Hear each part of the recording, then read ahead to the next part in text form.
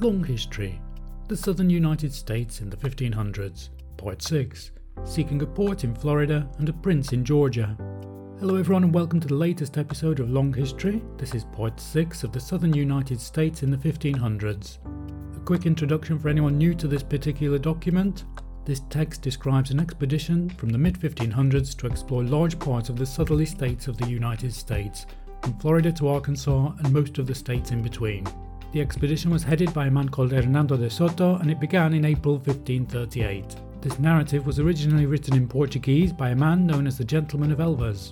We've split the document down into 10-minute chunks, so there are 25 parts in total. So if you fancy listening to the other 5 parts, they're just a few clicks away. And subscribe to be notified of the rest of the episodes in this series. Okay, so I'll get on with the summary of what's happening as this episode begins. Hernando de Soto has reached northern Florida in a place called Apalache. However, along the way, relations with local people have been, well, terrible. Certainly not helped by de Soto's men almost casually taking them as prisoners and enslaving them. As this episode begins, de Soto, called the governor in this text, sends a captain to the coast to find any remains of a previous disastrous expedition that had passed through these parts. That expedition was headed by a man called Narvaez and has already been serialized on Long History as Florida, Texas and northern Mexico in the 1500s. As part of these explorations, de Soto also sends a man, Juan de Añasco, back to the first village they encountered in Florida called Espiritu Santo, where some Spanish men still remain. The episode continues with many details of skirmishes with local people. There are hints of gold, and there is a search for a good port and for the most powerful people they can find. De Soto's ultimate mission being to find riches. The port they search for is in the Florida area, but the expedition crosses over into Georgia on the 3rd of March. Although of course it wouldn't receive the name of Georgia for another couple of hundred years. They enter Georgia around the area today known as Cairo. So that's plenty of preamble, let's get on with the Southern United States in the 1500s, Part 6, Seeking a port in Florida and a prince in Georgia. Informed that the sea was 8 leagues distant, the governor directly sent a captain thither with cavalry and infantry who found a town called Ochete, 8 leagues on the way, and, coming to the coast, he saw where a great tree had been felled, the trunk split into stakes, and with the limbs made into mangers. He also found the skulls of horses. With these discoveries he returned, and what was said of Narvaez was believed to be certain, that he had there made boats, in which he left the country and was lost in them at sea. Presently, Juan de Añasco made ready to go to the port of Espiritu Santo, taking 30 cavalry, with orders from the governor to Calderon, who had remained there, that he should abandon the town and bring all the people to Apalache. In Osachil and other towns on the way, Añasco found many people who had already become careless. Still, to avoid detention, no captures were made, as it was not well to give the Indians sufficient time to come together. He went through the towns at night, stopping at a distance from the population for 3 or 4 hours to rest, and at the end of 10 days arrived at the port. He dispatched 2 caravels to Cuba, in which he sent to Doña Isabel 20 women brought by him from Itara and Potano, near Calais, and, taking with him the foot soldiers and the brigantines, from point to point along the coast by sea, he went towards Palache. Calderon, with the cavalry and some crossbowmen afoot, went by land. The Indians at several places beset him and wounded some of the men. On his arrival, the governor ordered planks and spikes to be taken to the coast for building a piragua, into which 30 men entered, well armed from the bay, going to and coming from sea, waiting the arrival of the brigantines, and sometimes fighting with the natives, who went up and down the estuary in canoes. On Saturday, the 29th of November, in a high wind, an Indian passed through the sentries undiscovered and set fire to the town, 2 portions of which, in consequence, were instantly consumed. On Sunday, the 28th of December, Juan de Añasco arrived, and the governor directed Francisco Maldonado, captain of the infantry, to run the coast to the westward with 50 men and look for an entrance, proposing to go himself in that direction by land on discoveries. The same day 8 men rode 2 leagues about the town in pursuit of Indians, who had become so bold that they would venture up within 2 crossbow shots of the camp to kill our people. 2 were discovered engaged in picking beans, and might have escaped, but a woman being present, the wife of one of them, they stood to fight. Before they could be killed, 3 horses were wounded, one of which died in a few days. Calderon, going along the coast nearby, the Indians came out against him from a wood, driving him from his course, and capturing from many of his company a part of their indispensable subsistence. 3 or 4 days having elapsed beyond the time set for the going and return of Maldonado, the governor resolved that, should he not appear at the end of 8 days, he would go thence and wait no longer. When the captain arrived, bringing with him an Indian from a province called Ochus, 60 leagues from Apalache, and the news of having found a sheltered port with a good depth of water. The governor was highly pleased, hoping to find a good country ahead, and he sent Maldonado to Havana for provisions, with which to meet him at that port of his discovery, to which he would himself come by land. But, should he not reach there that summer, then he directed him to go back to Havana and return there the next season to await him, as he would make it his express object to march in quest of Ochus. Francisco Maldonado went, and Juan de Guzman remained instead, captain of his infantry.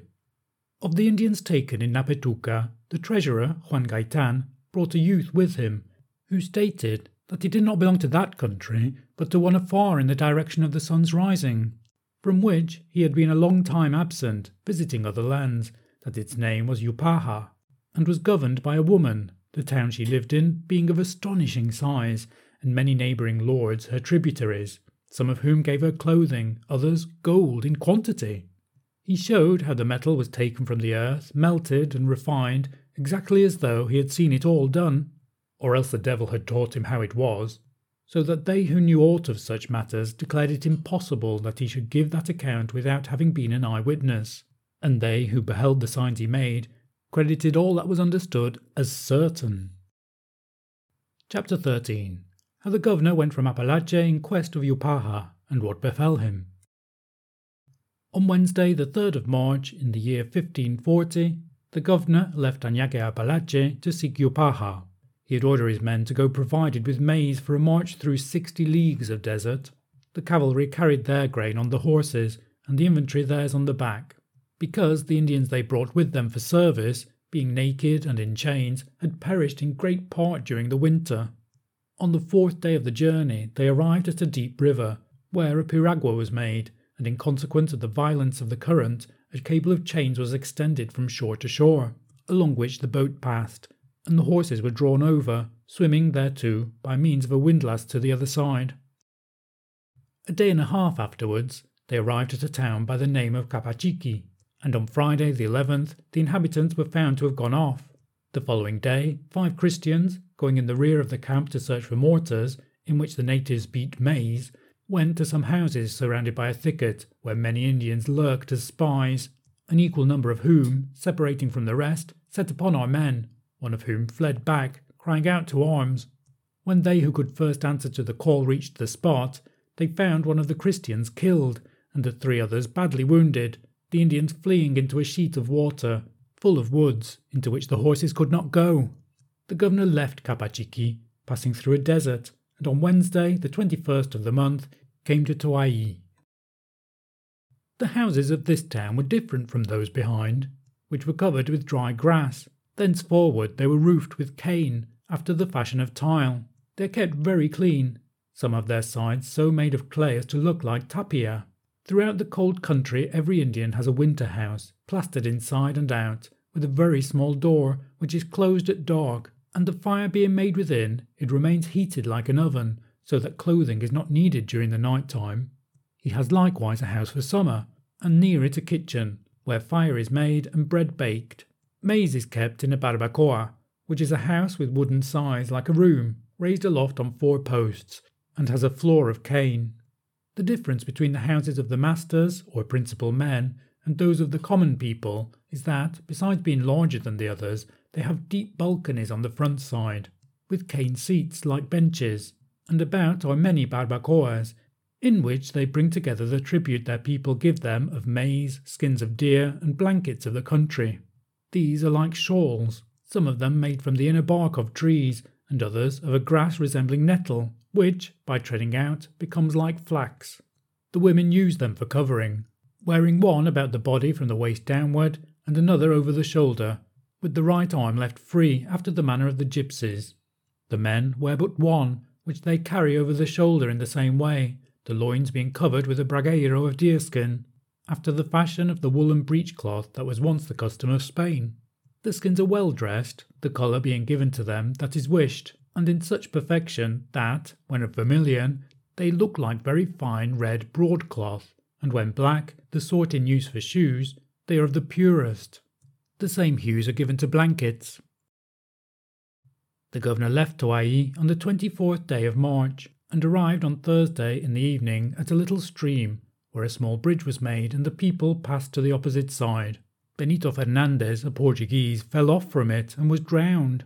So soon as the governor had crossed, he found a town, a short way on, by the name of Achese, the people of which, having no knowledge of the Christians, plunged into a river.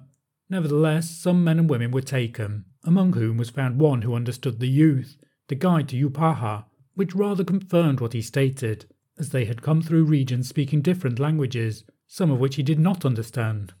By one of the Indians taken there, the governor sent to call the cacique from the farther side of the river, who, having come to him, thus spoke. "Very high, powerful, and good master, the things that seldom happen bring astonishment. Think, then, what must be the effect on me and mine of the sight of you and your people, whom we have at no time seen, astride the fierce brutes, your horses, entering with such speed and fury into my country that we had no tidings of your coming. Things so altogether new as to strike awe and terror to our hearts, which it was not nature to resist, so that we should receive you with the sobriety due to so kingly and famous a lord. Trusting to your greatness and personal qualities, I hope no fault will be found in me, and that I shall rather receive favours, of which one is that with my person, my country, and my vassals you will do as with your own things, and another, that you tell me who you are, whence you come, whither you go, and what it is you seek, that I may the better serve you."